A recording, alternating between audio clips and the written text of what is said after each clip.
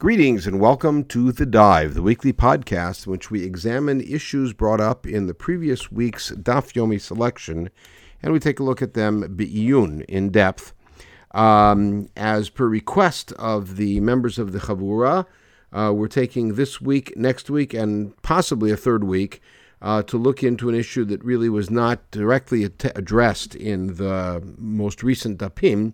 It comes up later in Masachet Shabbat, it comes up earlier in Masachet Shabbat, and it comes up in some other Masachtot, and that is the issue of early Shabbat. Some of this is time-bound, double entendre there, because in this season of the year, many people typically will begin Shabbat early, and the whole issue of early Shabbat. And so I thought this would be a good opportunity for us to, before looking at texts, sort of explore, when looking into an issue of this sort, what are the sort of things we have to ask? And so it's something we refer to as a priori questions we ask before looking into the evidence. And so you see them all listed on the page. I have six items on the list. What is the source of this halachic notion of extending the sanctity of a day? Meaning, is it a neutral act, which means you may do so, but there's no obligation to do so? There's no value to doing so? Is it a chovah? Is there an obligation to do so? Is there something laudatory? Is it a mitzvah, but not an obligation, but not neutral? What is the nature of it? All of these things are things that we will, to some extent, address in this year, to a larger extent in the next year, and we'll see what happens.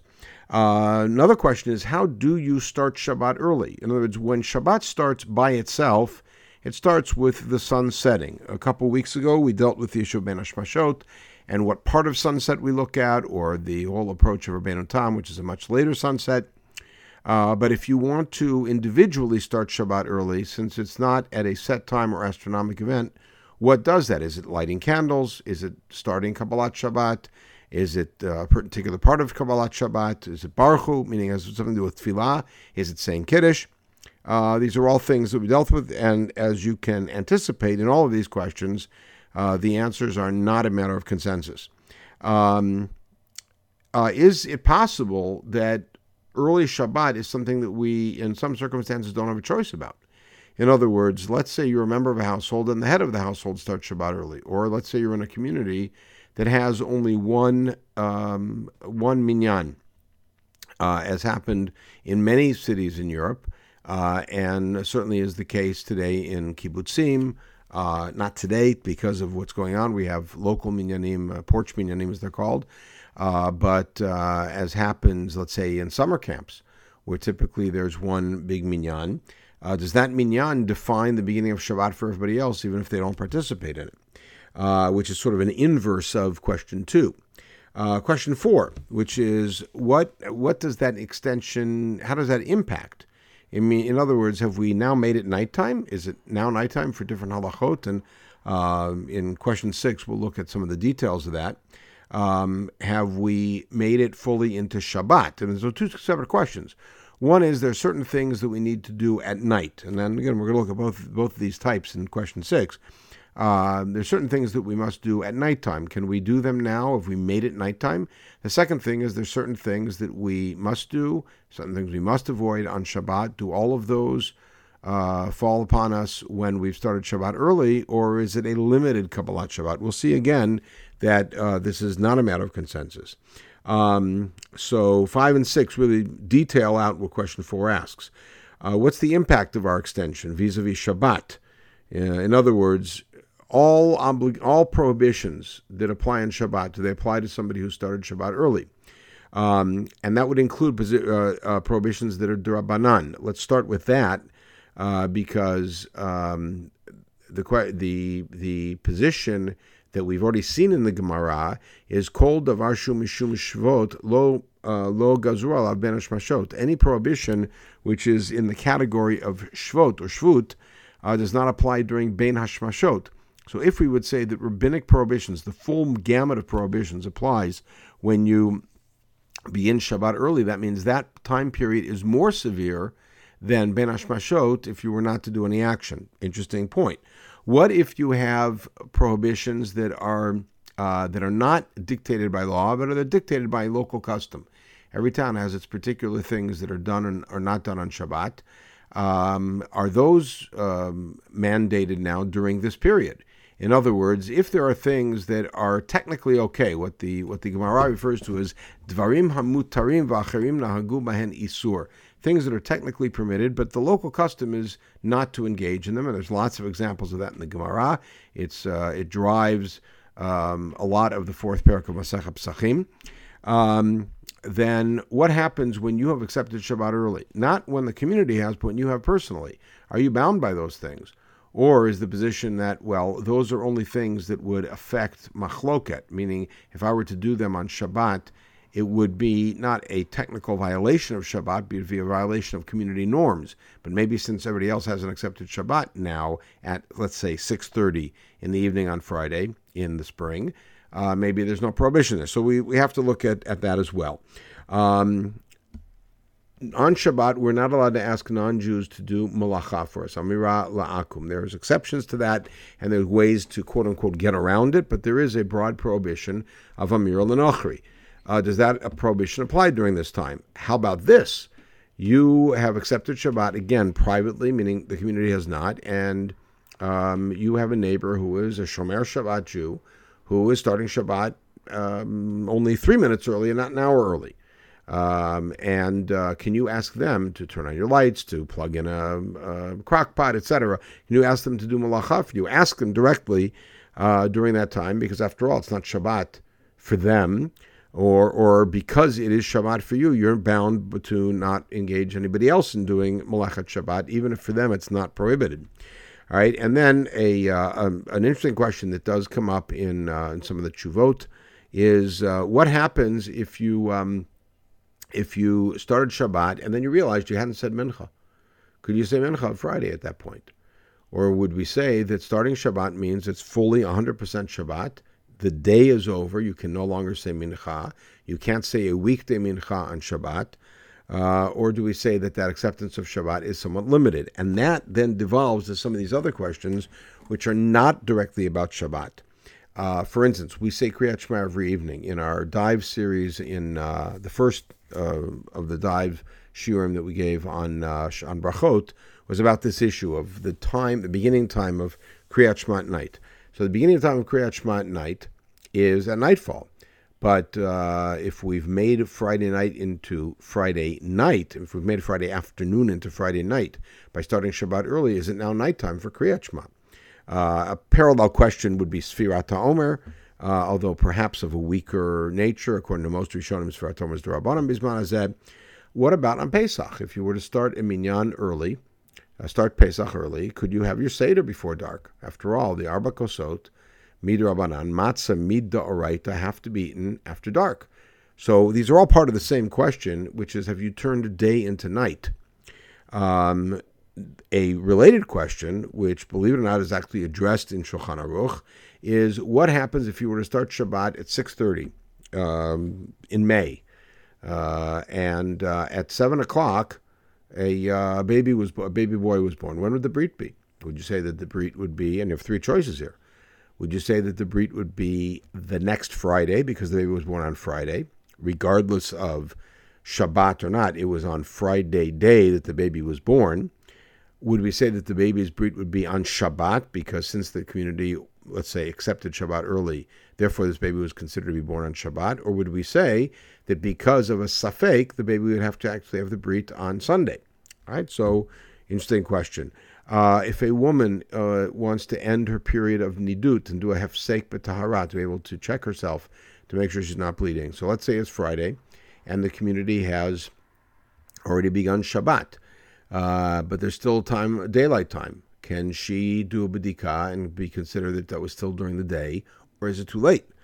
What if a question that is somewhat moot today, but remember within the strict structure of Tumah v'Tahara, most tvilot going to the mikvah are during the day and require a herav shemesh, which means if you go to the mikvah during the day, you have to wait until the night falls before you're tahor, and if you were to go to the mikvah, let's say at night, you'd have to wait for the next nightfall for tahara, for herav shemesh. What if the community started Shabbat and then somebody went to the mikvah and it was still light outside?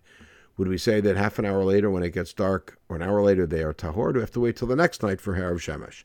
And another one, which also does get treatment in the Tshuvot and the Poskim, is what about Avelut? Let's say that it is the beginning of a Chag, and somebody begins the Chag early with whatever mechanism we determine can help start that, whether it's tefillah, lighting candles, kiddush, whatever it may be, but it's early. And then they find out that a close relative of theirs has died and was buried within the last 30 days. The reason I mention that is because that's what we call a shmuah krova, and because the relative was already buried, they are not an onen. They go straight to the status of avilut, and they have to sit shiva. So what happens if it's, let's say, 20 minutes before the beginning of Shavuot, and the person began Shavuot early with whatever vehicle they did, lighting candles, saying Arvit. They're going to wait for Sfira and Kiddush till afterwards, as is the minhag, but let's say that they started early, and then they got a message. Somebody in the house had not started Shabbat, not started Yom Tov, and had gotten communication that this person's brother had died and been buried during the past 2 weeks. Would they sit down on the floor, take their shoes off for 5 minutes, and that would be the end of Shiva, because once you've sat for even a minimal amount of time before Yom Tov cancels Shiva, or would we say that it was already Yom Tov, and therefore they can't start Shiva till after Yom Tov, and they'd have a full 7. So all these are things that we have to explore, and exploring the practical component of it, which is really what 4, 5, and 6 are, will help us determine the conceptual framework of Tosefet Shabbat and how it works. But now we'll devote the rest of this shiur to the primary sources, which are essentially Chazal and the Rishonim, although of course we have to have the background in the text, so we'll see several texts from the Torah. The entire issue of Tosefet Shabbat begins, or at least apparently begins, in the Parsha of Yom Kippur, which is in Vayikra Chav Gimel and Parshat Emor. And I reproduced the full Parsha here. וידבר אדוני משה לאמור, אך בעשור לחודש השביעי הזה יום הכיפורים הוא מקרא קודש יהיה לכם ועניתם את נפשותיכם והקרבתם אישה לאדוני. Right, so on the 10th of this 7th month is Yom Kippurim. It's a holy convocation, and you have to afflict yourselves and bring a korban. V'chol melacha lo ta'asu be'etzem hayom hazeh. This is a critical phrase, and you can see it shows up 3 times in this very short parsha. You may not do any malacha on this very day, on this day itself, on the essence of this day. Any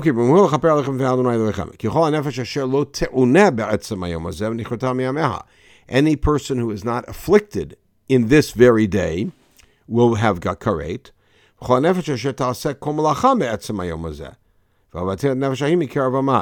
And anyone who does any malacha on this very day will get karet. So karet for inui, and karet for malacha. Karet for not afflicting, eating, etc., and karet for doing malacha. Kol malacha lo ta'asu, and the repeating, chukat ulam l'orotechem v'chol moshvotechem. And this is the key pasuk, as you could see, with all the colors. Shabbat Shabbaton hu lachem, v'initem et nafshotechem.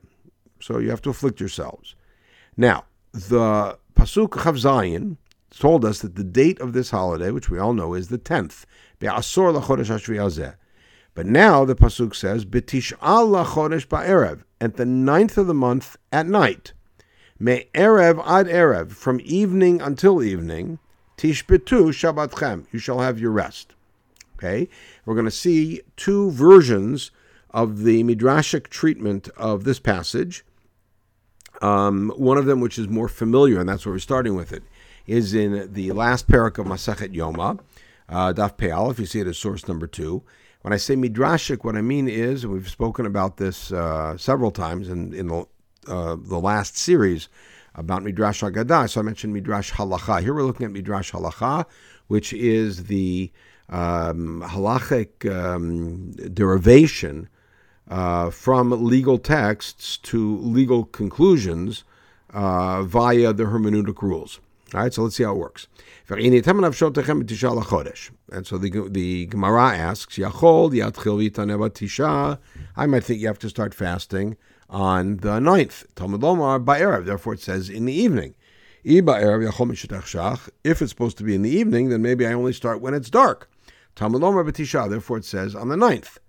So, which means the 9th and the evening cancel each other out, because the 9th, once it becomes evening, is the 10th already. Ha-ketzad, so how do we resolve this? Matchil umit'aneh miba'od yom. You begin fasting during the day. Mikan shemosifin mechol al hakodesh. He said, this is the source for the idea that we add from weekday onto holy day, or we add from the mundane onto the sanctified, which means we take part of the day, which is a mundane day, and we make it holy by beginning the holiday a bit early. Now, this is specifically about Inui on Yom Kippur, about the affliction on Yom Kippur. This only applies when you start the day, because the whole point is the 9th. How do I know that this should apply at the end, which means we should wait a little bit after the day is over before stopping our affliction? Therefore, the pasuk says, from evening to evening, to compare the two evenings. And here we have at least 4 different versions of the Gemara. They all end up saying the same thing, but in different orders and with slightly different verbiages.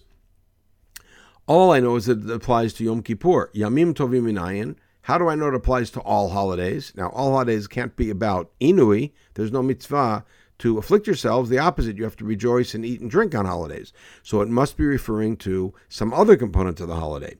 How do I know that this notion of Mosifin Mechol Al HaKodesh applies to other holidays?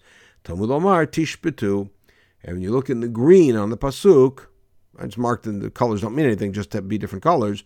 Tishbetu, you shall rest. The idea is that all of your rests should have the same notion. Ainli ella yamim tovim. So now I know to extend it to yamim tovim Shabbatot minayin. Now in this version, by the way, in some of the versions, and we'll see one, Shabbat comes first. And as I know to extend it to Shabbat and from there to Yom Tov. Why would we start with Yom Tov? Is because Yom Kippur is presented in the middle of the Parshat HaMoadot, the whole list of holidays. So the first place I'm going to go is to the rest of the holidays on the list. Then I'm going to extend it further. If I have an extra word to push it further, I'll push it to Shabbat. Right? So now, in this version, Shabbatot minayin, how do I know it's Shabbatot? Or in one version, Shabbat Bereshit, which is a way of saying the weekly Shabbat. Talmud Omar Shabbatchem, your Shabbat. Ha-ketzad, so what's the rule? Kol makom shenemar shvot, anywhere where the Torah commands us shvot, Shabbaton, tishbotu, you shall cease work, mosifin, mechol HaKodesh. You have to add from chol al HaKodesh. In other words, this becomes the cardinal rule.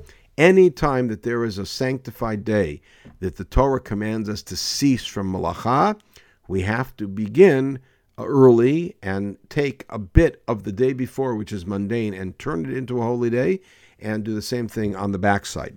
Now, notice that even though we could have extended, and this is going to become a big issue later on when you could look at the practical ramifications, even though there are all sorts of angles of Yom Tov. So, for instance, there is the prohibition of malacha.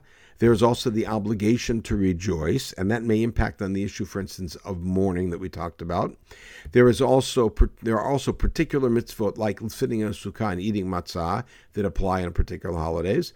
But notice that the word that they picked up on in this midrash that drove it from Yom Kippur to other holidays was lishbot, tishbetu, and shabbatchem, and the final formula here was kol makom shenemar shvot. Anywhere the Torah says shvot, sis malacha, you have an obligation to extend it backwards to a few minutes, a little while, and we're not told how much, of the day before, to begin it then, and to extend it on the other side. Now, we're going to look at source 3, which will sound familiar, but as you can see is quite a bit expanded. And source 3 is the Sifra. So just 1 minute about this. The Midrash Tanaim, as it's referred to, or the Midrash Halacha, is the Midrashim, the Midrashic collections that we have on parts of Sefer Shmot, on Vayikra, Bamidbar, and Dvarim, which are by and large, but not totally, halachic and Midrash Halacha. And they are referred to by several names. The most significant one is the Midrash Halacha on Sefer Vayikra. It's commonly known as Torat Kohanim, but the Chazal referred to it as Sifra. Sifra means the book. And that's how significant it was. It was a core piece of the curriculum in Bavel and ever since. And so the Sifra on our pasuk says, "Ve'in nitamet nafshotechem b'tisha." Yachol yatchil yitaneh b'tisha tamad lomar ba'erev. So I might think that you start on the 9th, therefore it says ba'erev. Ba'erev yachol mishtachshach. If that's the case, then I would think you start at night. Tamad lomar ve'in nitamet nafshotechem b'tisha. Therefore it says the 9th. Notice here the formula is a little bit different. It's not that this is the source for Mosifin Michol HaKodesh, but we already know that Mosifin Michol HaKodesh, and that's the obvious solution to B'tisha and Ba'erev. Okay. I only know that when you start the day of Yom Kippur, you start affliction early. How do I know to extend it late? From evening to evening. Shabbat Bereshit Minayin. Now notice in the Sifra, the first addresses Yom Kippur to Shabbat, and then it's going to go to Yom Tov. And they call Shabbat Bereshit. Shabbat Bereshit is opposed to Shemitah. Talmud Lomar Tishbetu. Yomim Tovim Minayin, Talmud Lomar Shabbatchem. All right, and the formula is a little bit different, but the result is the same. Hakol Shvita Shata Shovet. So this is an expansion of the formula in the Gemara. Any resting that you rest, meaning of cessation from malacha, hatamosifla bein mafana bein malachareha. And this is now, in practical terms, more than was said in the Gemara. That means that you have to cease doing malacha before Shabbat and Yom Tov start, and you have to extend your cessation of malacha or your abstention from malacha when it's over a little bit. It doesn't say how much, just you have to add on to it. Now, by the way, this would already answer question 1, and it would be in the affirmative that this is a chovah. This seems to be an obligation to extend it. All right, let's continue taking a look now. Now, there's going to be a limitation, which is critical here. Yachol. Now, one of the questions that we asked was, and the what kind of coursed through a lot of the questions was, what's the nature of this time? Let's say, for instance, that sunset is 7:45, and let's say you start Shabbat at 6:45. What is the nature of the time between 6:45 and 7:45? Is it fully Shabbat? Is it Shabbat only for certain things? Is it only Shabbat for prohibitions, but not liabilities, not for chiyuvim, as it were, if you violate it? What's the nature of it? So let's take a look. Yachol yu chayavim karet ala tosafot. I might think you'd be chayav karet if you violated during this extra time. And that's why I highlighted that phrase in the pasuk. Anyone who does malacha during this essential day, I will cut off. The punishment of karet is only for violating the essential day and not for the extended. Now, what does that mean? Does that mean that the extended day is not really Yom Kippur? Are we play acting? What is it? Or is it that it's Yom Kippur minus? Sort of like the way that we treat chametz midoraita during the afternoon of the 14th. The afternoon of the 14th of Nisan, chametz is asur, but the asur is a lav, and karet only kicks in at night. So it might be the same thing, that there's just a gradation here, and it's less of a serious thing. Okay. So I might think that this only applies to melacha, which means that melacha, if you did melacha during the Tosefet time, you wouldn't be chayav, but maybe if you ate during that Tosefet time, you would be. Karet is accorded to the person who doesn't afflict themselves be'etzem hayom hazeh. Again, al etzem hayom hazeh chayivim karet ve'en chayivim karet al Tosefet inu. There's no chiyuv karet for the extended time. Yachol liyeh b'chlal onesh. Okay, so there's no punishment. But maybe there's a lo ta'aseh, which by the way would mean you'd get makot. So now, besides the punishment which we had in pasuk Chavtet and Lamed, in Chavchet there's the prohibition, which is the starting off with thou shalt not, and it also uses be'etzem mazeh al etzem mazeh muzharim ve'in muzharim al tosefet melacha, which means the first few paragraphs of this midrash pushed us in a very strong direction, just as the Gemara did. Tosefet every Shabbat, every Yom Tov, before and afterwards. And now it's stepping back and saying, well, not chayav karet for doing it, and there's not even a prohibition for doing it, so what's the nature of it?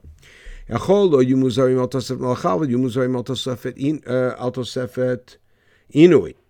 Right? So perhaps the lotase only applies to limitation to the essential day, only applies to malacha, but maybe you are obligated on Inui. Now, notice, by the way, and this will become important for looking at the Rambam, which we'll get to later in the Shiur, that the starting place, and what they keep coming back to, is Inui, is the affliction on Yom Kippur. That's the starting place for Tosefet. He said, V'dinhu, and now we're going to use a logical argument. Ma malacha shi noheget b'yamim tovim, Shabbatot arezu muzar aleha. So malacha, which applies to all Shabbatot and Yom Tovim, and you are not, and you are not bound by it during the extra time. Inui she'eino noheg b'yamim tovim Shabbatot. So inui, which only applies to Yom Kippur, eino din she'em muzar alav. So certainly you would not be liable, meaning there wouldn't even be a lotase, aval azhara le'inu liyom atzmo lo shamanu. But the interesting thing is, in the text, there's no point where it says you shall not eat. It just says anybody who does eat shall get karet. However, but now what we do is we figure as follows: since the Torah said there's a punishment for malacha, so we have a kal v'chomer. If inui or carries with it karet, even though it only applies on Yom Kippur, you eat on Yom Kippur, it's karet. Malacha, so malacha, which applies to all those days, certainly you'd be punished. So why does the Torah go out and say you get punished for malacha? So we're going to flip it back and say that's alluding to the prohibition of eating. Just like malacha, instead of malacha and inui become a pair. Just like malacha, it both tells you not to do it and then gives you the punishment for it. Similarly, with inui, it told you the punishment is, so assume the prohibition. Okay, the last part of that is really not germane to us, but it's an interesting piece. So this is really source one. And even though it's three sources, but source one, which is the Parsha in Vayikra, and the treatment of it in two rabbinic texts, which comes up with an obligation to create holy time just before and just after every day of Shvot. No indication of how long that is, no indication of how you do it, because just not eating or not doing malacha doesn't show anything. But is it just by cessation, or is there something affirmative you have to do that? And what's clear here, though, is that the nature of that time is less intense than the real day itself, as seen by both the lack of punishment and even the lack of azhara. Okay, that's source one. Source two is, we're going to see a lot less of this than is actually on the page, but is in the fourth parak of Brachot in the discussion of the time of Arvit. So a story. Rav Ikla Levei Geneva. Rav was in Bavel. He came to the house of Geneva, was a chacham. V'tzali shel Shabbat be'erev Shabbat. He prayed Friday night tefillah on Friday afternoon. Rabbi Yirmiyah Ba'Abba, who we thought was a student of Rav, was praying right in back of him. And the Gemara goes into a discussion about whether it's appropriate to pray in back of your Rebbe.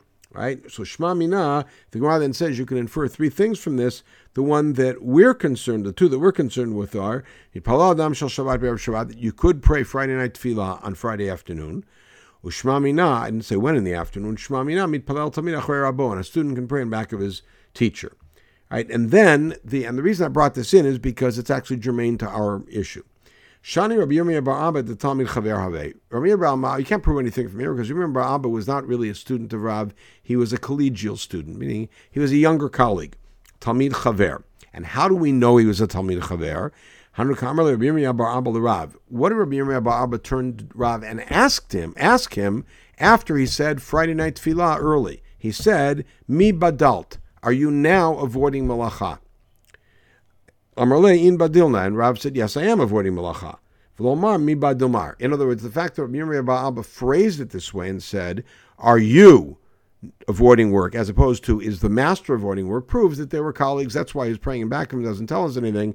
But the critical piece is that Rav's answer is important. Rav said, now that I've said Arvit on Friday late afternoon, but it's still astronomically Friday, I now cease doing malacha. Umibadil, wait a second. Now let's look at that issue. Do you really avoid doing malacha when you've said Arvit early? V'amar Rabbi Avin, Pam achat titpalel Rabbi shel Shabbat be'erev Shabbat. He tells the story that Rabbi Yehuda Hanasi, one time prayed Friday at late afternoon, prayed Friday night davening. V'nichnas l'merchatz, and then afterwards, and this is the point of the story is to tell you how early it was, that afterwards he went into the bathhouse v'yatza v'shanal an pirkin, and came out, went in, got undressed, right, came out, toweled off, got dressed, and taught us our chapter. It wasn't even dark yet.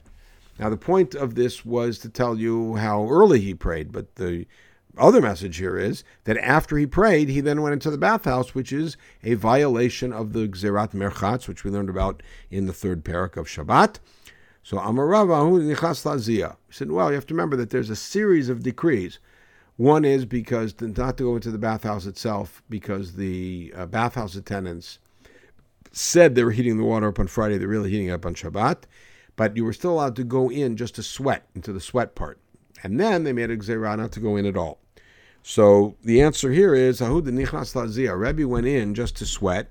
It was before the decree, which means, by the way, and this gives us a little glimmer into one of the questions we asked back on the first page, is that they have to posit that this was before the decree was made, which would mean that had the decree already existed, a decree that's dirabanan, Rebbe would have had to avoid going in even to sweat at that point, because once you accept Shabbat, you're bound by all the laws, even the Gzerot. Okay. Now, Amrechia bar Avin, Rav Tzali Shabbat be'erev Shabbat, so that's the story we heard. Rabbi Yoshia, who is roughly a contemporary of Rav in Eretz Yisrael, Matzli shel Motzei Shabbat b'Shabbat. He once said, or would regularly say, Saturday night tefillah when it was still Shabbat. Rav Tzali shel Shabbat be'erev Shabbat, fine. Omer Kedusha lakos or en Omer Kedusha lakos. Could you say Kiddush on the kos of wine at that point, before it's dark? Toshma Adam Rav Nachman Amar Shmuel. So Shmuel said, Mitpalel Adam shel Shabbat be'erev Shabbat, Omer Kedusha al hakos v'yochata kavatei. Rav Nachman quoted Shmuel as saying, you could pray Friday night tefillah on Friday and say Kiddush, and that is the halacha. Right? And by the way, the parallel thing with Havdalah in the next paragraph. Then just a cute little thing to end this particular sugya, only because we'll see how it plays out. Amar B'Zera, Amar Rasi, Amar Rabbi Elazar, Amar Rabbi Chanina, Amar Rav. So this goes back to Rav. B'tzad Amud Zeit Pala Rabbi Shmuel Rabbi Yossi. Shmuel Rabbi Yossi was a colleague of Rebbe. Rav was a young student, so Rav testified that at that pillar, right next to that pillar, Shmuel Rabbi Yossi prayed Shel Shabbat be'erev Shabbat. Now, this goes along with the story that Rebbe himself did this, and Rebbe's colleague did the same thing. All right, so this is Ki'ata Ula. So this is Rabbi Zera, who evidently came back to visit Bavel and brought this report from the lower of Eretz Yisrael. Ki'ata Ula, when Ula came, Amar B'tzad Tmor Havi. First of all, it wasn't a pillar, it was a palm tree. V'lo B'tzad Amud Havi. V'lo Rabbi Shmuel Rabbi Yossi Havi, Alo Rabbi Elazar Rabbi Yossi Havi. It was the wrong son of Rabbi Yossi. It wasn't Rabbi Shmuel, it was Rabbi Elazar Rabbi Yossi. It wasn't Friday night davening on Friday, it was Motzei Shabbat. Okay, that just kind of a cute little thing there. So now, the second source that we have is Rav saying tefillah on Friday afternoon, then hearing that Rebbe did the same thing, and finding out that the impact of that, first of all, is it permitted? It is permitted that you can say Kiddush afterwards, and you now must avoid malacha.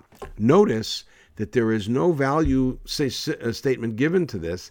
It's not said that Rav was great for doing this, or that it was a wonderful thing, or there was an obligation, and it's noted here as sort of unique behavior, as if to say, this isn't what everybody does, but Rav did it. And the story that kind of sticks out. We have the story about either Rabbi Shmuel Rabbi Yossi or Rabbi Elazar Rabbi Yossi, which for generations they were disputing which one it was and which tefillah it was and where it was, a palm tree or a pillar.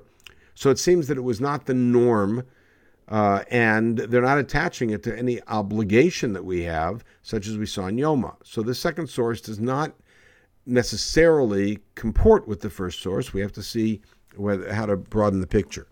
We have a third source, which also seems to paint the whole idea of starting Shabbat early, possibly of starting Shabbat early and ending Shabbat late.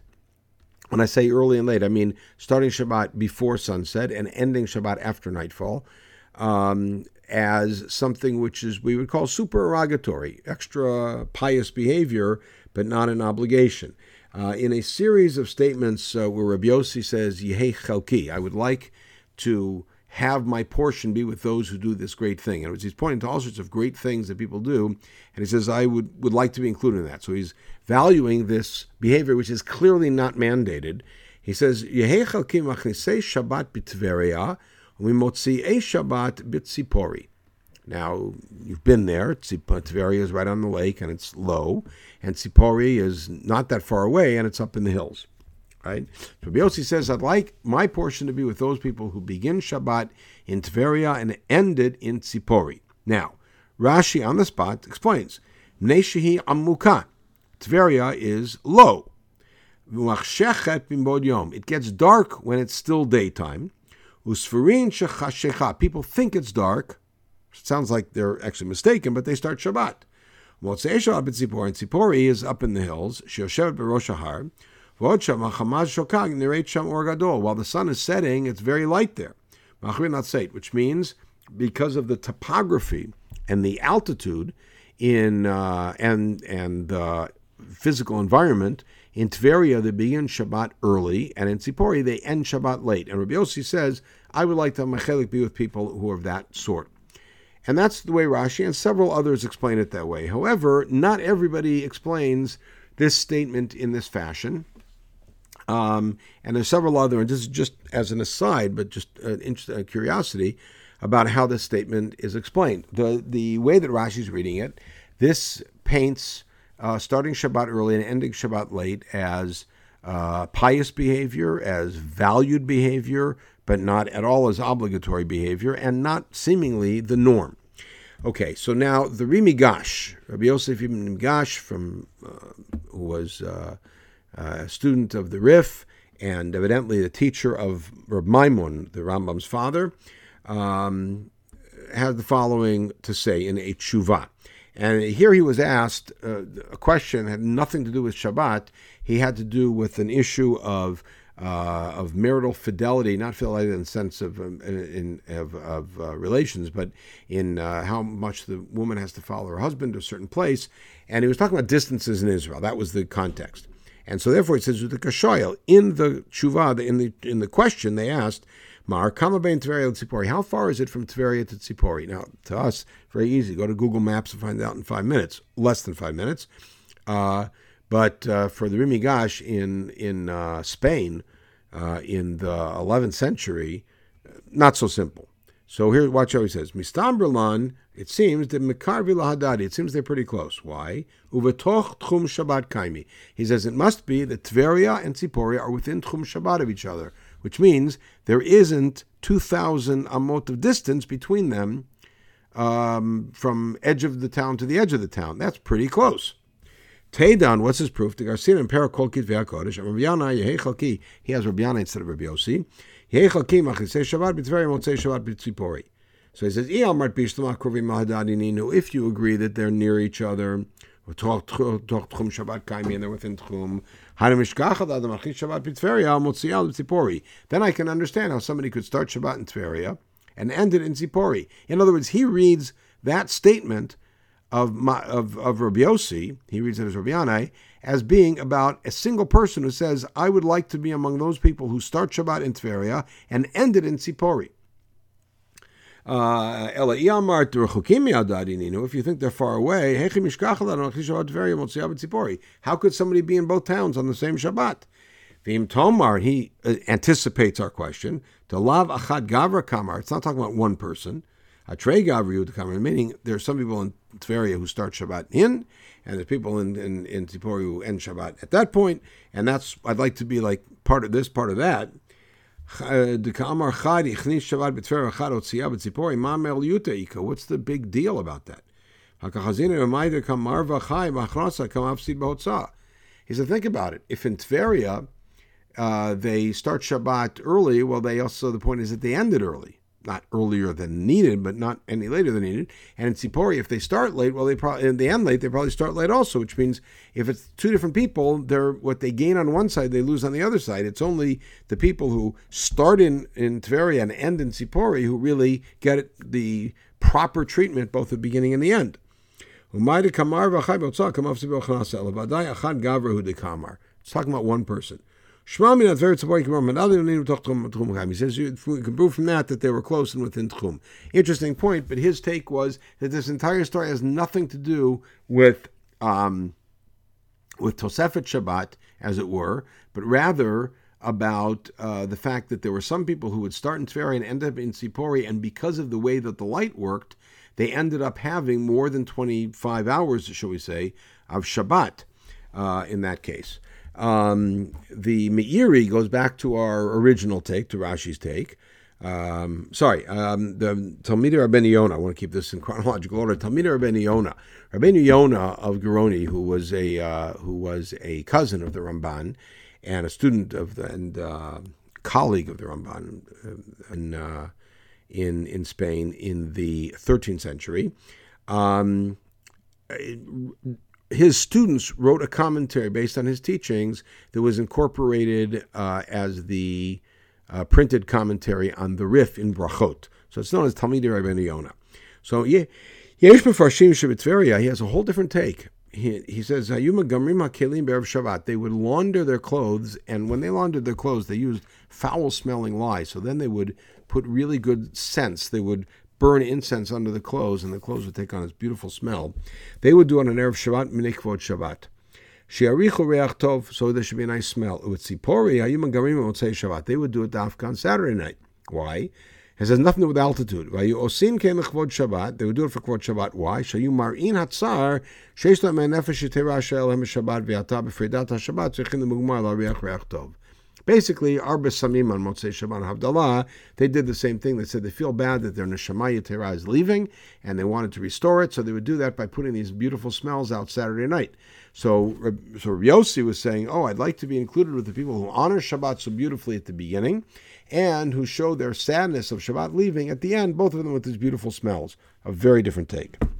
The Meiri, 13th century, late 13th century of Provence, goes back to where Rashi was.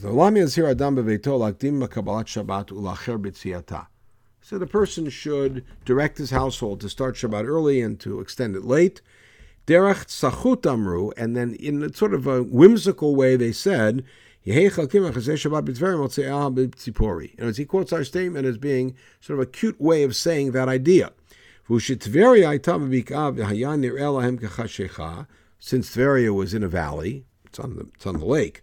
Therefore, it would seem dark early. And Tzipori is the opposite in the mountains. Okay, so again, we have a statement that may speak to Tosefet Shabbat, then again may not speak to Tosefet Shabbat, and may speak to the distance between the two, as the Rimigash says. It may speak to different customs that they had in the towns, as Rabbeinu Yonah suggests, or at least it's a possibility.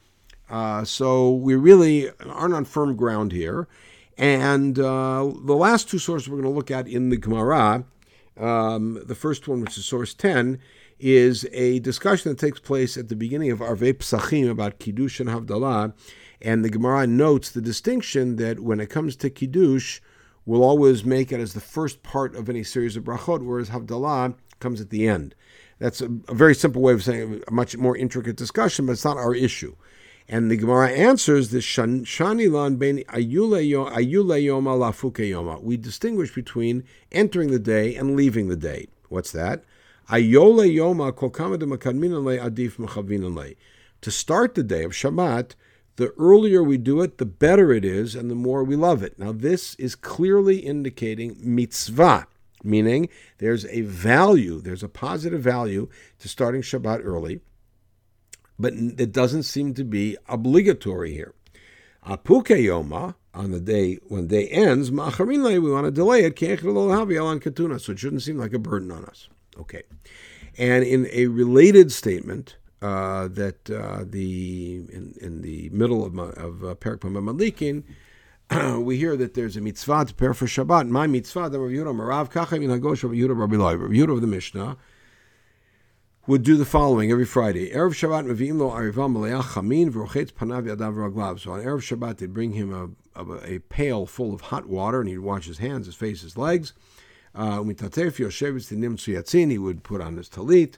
And it would look like a malach. In other words, he's getting ready for Shabbat, but the idea is anticipating and sort of starting it early. And this is seen, again, as laudatory behavior, but not seen as obligatory behavior.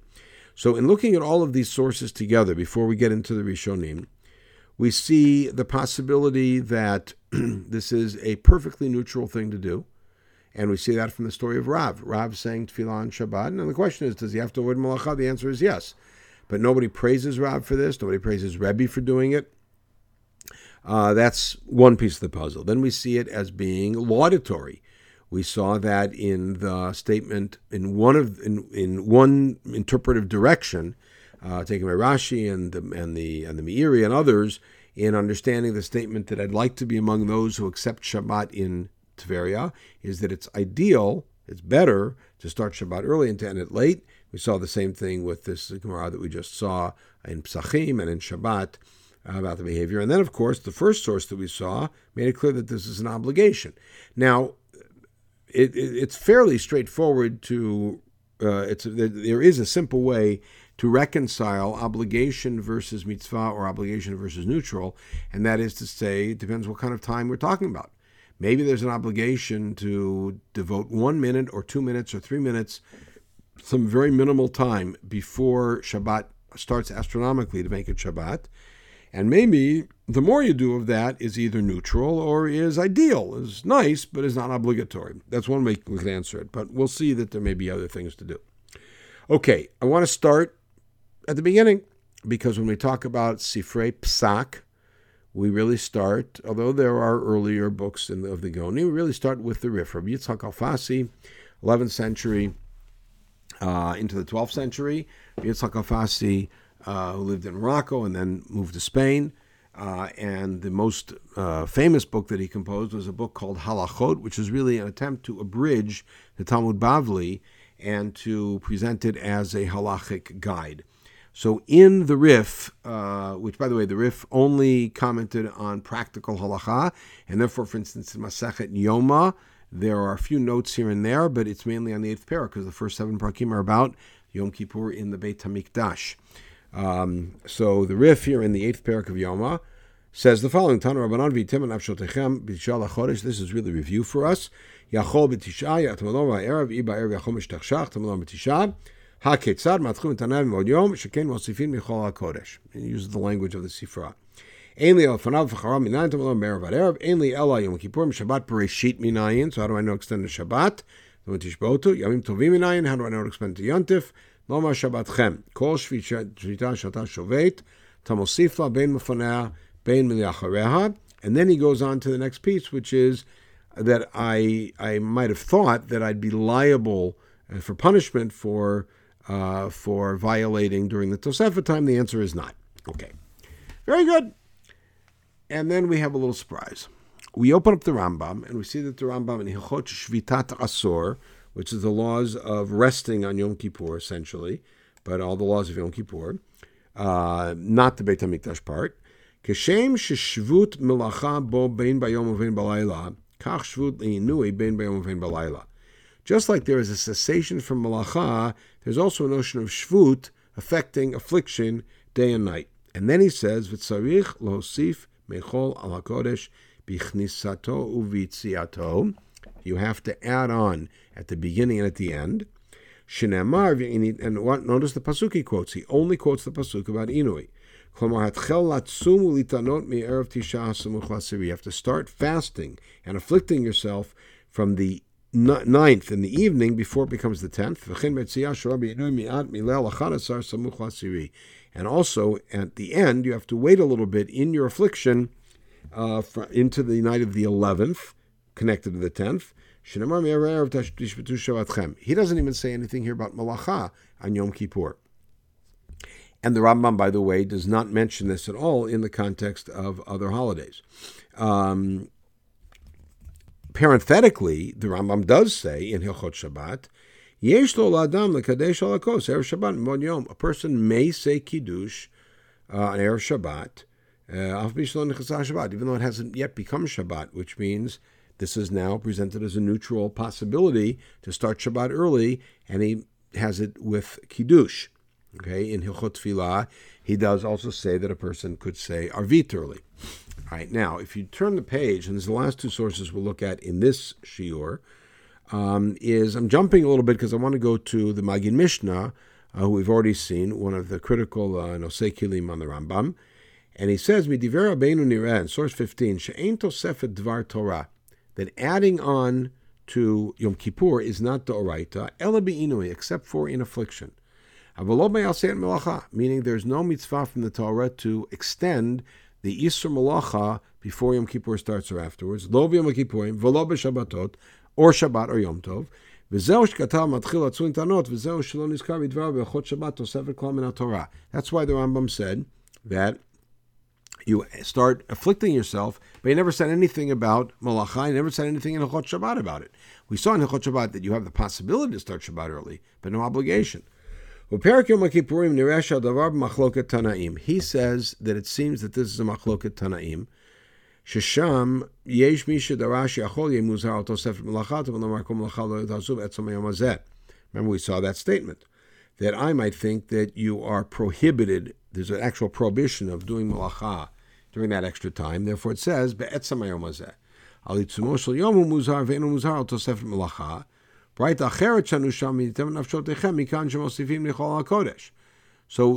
says that it was used in two different ways. In other words,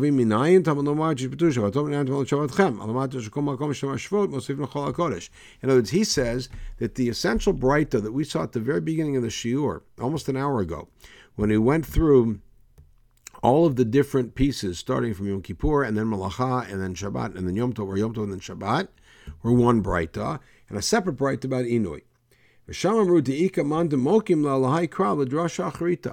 And by the way, this whole idea of the ninth has another very famous drasha, which we all know, which is, how do I know that you're obligated to eat on the ninth? Because it says that you fast on the ninth. So we don't fast on the ninth, we fast on the 10th. Oh, that teaches you that if you eat on the ninth and fast on the 10th, it's as if you fasted on both. Right? So therefore, ידועה בגמרא שכל האוכל ושותה בתשיעי ונתן בעשירי, נתנה בעשירי, וכתוב כאילו נצטווה להתענות התשיעי והעשירי ויתענה, ולזה כתב רבנו תוספת בעינוי בלבד. So he says the Rambam evidently accepted that. And so he's therefore, the whole drasha that we started this thing with, the Rambam says that's not lahalacha. Lahalacha, instead we use the piece that says you're obligated to eat on the 9th, and that's considered as if you ate on the 10th. The only thing for which there's tosefet is inui. So, but the Rif disagrees. And he said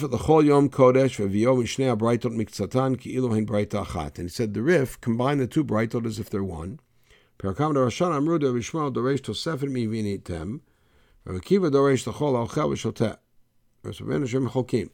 So evidently he identified that this is actually machloket Rabbi Akiva and Rabbi Ishmael, and that Rambam ruled like Rabbi Akiva. Right?